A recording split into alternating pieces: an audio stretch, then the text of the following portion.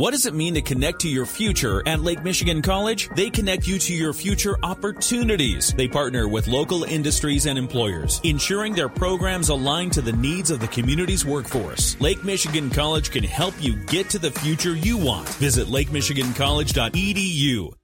It's time for 10 Minutes with Tom Austin from Austin Tax and Financial. He's the guy for everything from tax preparation, retirement strategies, planning, and a whole lot more. Tom, how are you this morning? I'm good, Johnny. Merry Christmas. Merry Christmas to you. Tom, we got a busy, life ahead of us. We were talking earlier about what would you do if you could predict when you're going to die? That was an interesting conversation. And you caught a little bit of what we were talking about last hour. Yeah, I heard that. I said, what a coincidence. We're going to talk a little bit about that, I understand. Yeah. Well, obviously, Tom, we talk a lot on the show about financial planning, retirement planning, of course, taxes, and the relationship to money. So let's today talk about something that I think a lot of people may ignore, or certainly it's not a topic that one would really get excited about. But what should people be thinking about or considering if they would become, say, debilitated, or at some point we're all going to face the end of life? That is very true, and I find that a lot of people don't want to talk about that, especially people that may be younger, maybe have younger children. But as people get older, they definitely start thinking about that. Maybe their kids start asking them about that. And it was interesting listening to you and Kenny talk this morning as I was thinking about the AI situation, this so-called predictor of death. Yeah. I think if people knew when they were going to die, well, certainly then they would be able to go out and figure some things out and get some planning done. But certainly, what we look at or what we help people, at least talk them through. And I think that what most people want is they want to be able to take care of themselves first and foremost, and that's certainly our job as a financial planning firm. But then what's left over in the end is that they want things to pass on as easily and most tax favorably as possible. Right. And so, people you hear the word probate. Probate is the process that protects creditors. It was originally designed to protect people that may have owed somebody something, that gave a place in the courts where people could come in and make a claim on an estate, so that if they were owed something, they could claim that.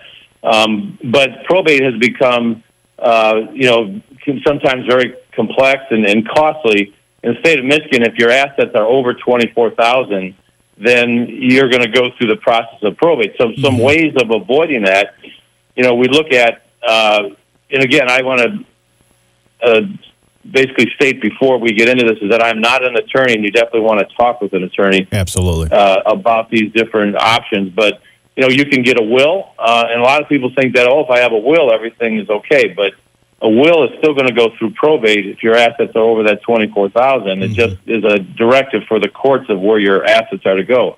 Now, some may want to consider what's called a living trust, and the trusts have got a lot of attention over the years. And a trust, the way I explain it to people, it's like a corporation. So if you own a company and you set up a corporation, now legally you don't own that company any longer. Your corporation owns it, but you are the president of that corporation, so you still control everything inside of it. A trust is very similar in the respect that you set up a trust, you put your assets in there, and you don't legally own those, but you are the trustee, so you control them. So that when you pass away, you don't legally have any assets. They're owned by the trust, and then you have somebody as a successor trustee to step in and control the distribution of those assets, and that can be done very efficiently and less time-consuming and much more efficient to pass on to the beneficiaries. Now, everybody doesn't necessarily need a living trust. I mean, the main thing is that people have their assets tied to somebody, with some form of beneficiary. So with IRA accounts, bank accounts, life insurance, annuities, those types of things all have beneficiaries where you can put who you'd want to have that money. Now, a trust takes it a step further if you have a disabled child, or if you have a child that may have a drug or alcohol problem and you don't want to give a direct disbursement, well, then a trust can lay out some options for that. So the main thing is that things are going to go where you want them to go without a lot of court intervention and a lot of legal fees.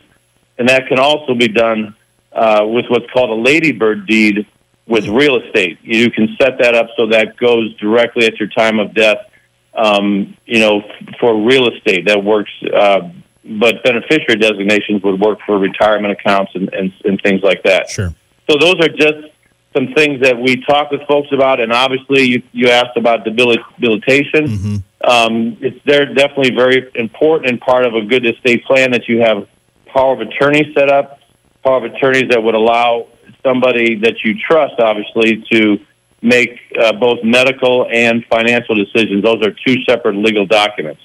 So it's important that those are in place as well, because I've seen where a client of ours or, somebody that is a loved one that may be unable to make decisions for themselves, and now you'd have to go to court to get a guardianship if you don't have that power of attorney pre-set up. So it's very important to do that and to make sure that you're consultating with a qualified estate planning attorney to go through all these different things to make sure that you're going to have things appropriately dispersed, and then also to protect yourself in the case that you become debilitated.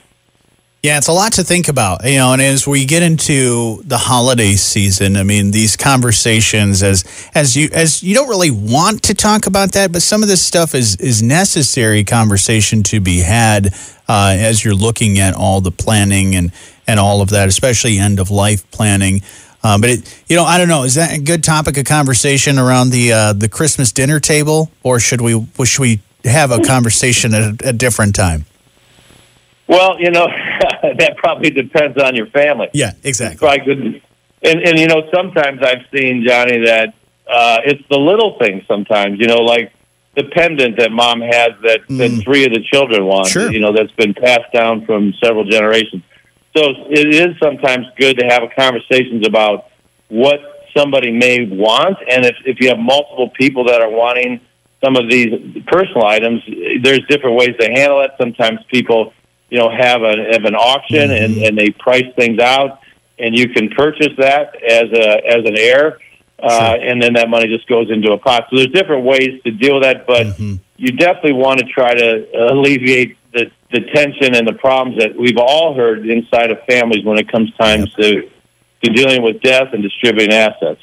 It's a conversation that surprisingly my family has all the time about just stuff and assets and things like that, because I have 4 brothers, and so just that proper distribution, how that's going to work, how certain things are going to plan out, and our biggest thing is we just don't want anybody to deal with headaches, and we don't want anybody having infighting or anything like that. If you can fix those or kind of nip those in the bud ahead of time, that's always good to think about. What about when it comes...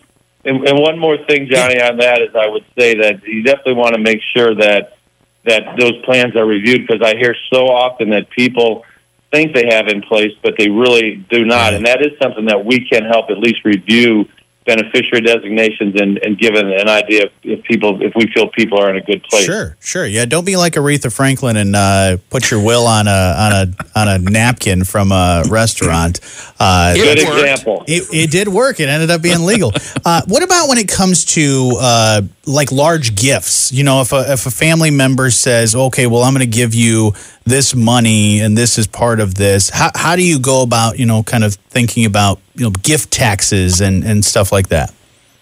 Johnny, I get that question multiple times every year, and it's a very confusing thing to people. On the initial gift, generally speaking, you're not paying any tax on either end, from the giver or the giftee.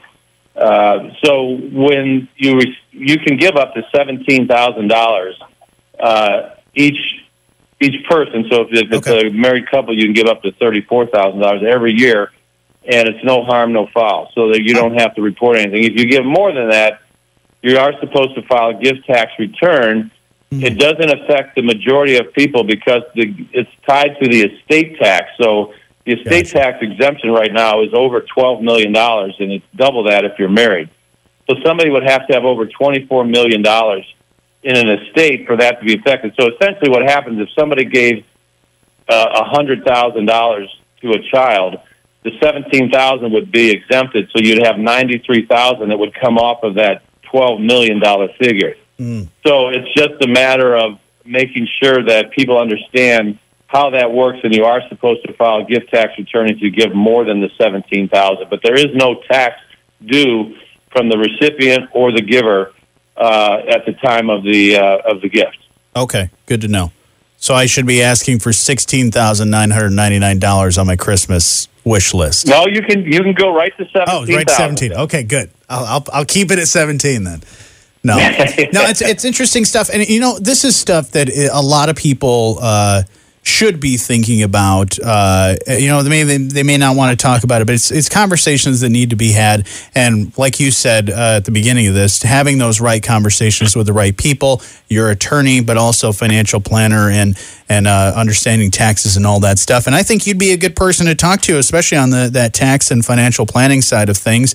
Tom, if somebody wants to have that conversation with you about all this stuff, how do they go about doing that? Well, you can certainly call our office at 269-429-1585. We're located at 715 Columbia Avenue in St. Joseph, right behind the Honor Credit Union on Niles Avenue. You can also visit us on the web at austinfinancial.us. And Tom Austin is an investment advisor representative with Capital Asset Advisory Services, LLC, a registered investment advisor. Opinions expressed on the program do not necessarily reflect those of Capital Asset Advisory Services. Topics discussed and opinions given are not intended to address the specific needs of any listener. Listeners are always encouraged to discuss their specific needs with the appropriate professional, and we certainly hope that professional is Tom Austin. Thanks, Tom Austin, and Merry Christmas, my friend. Merry Christmas, Johnny.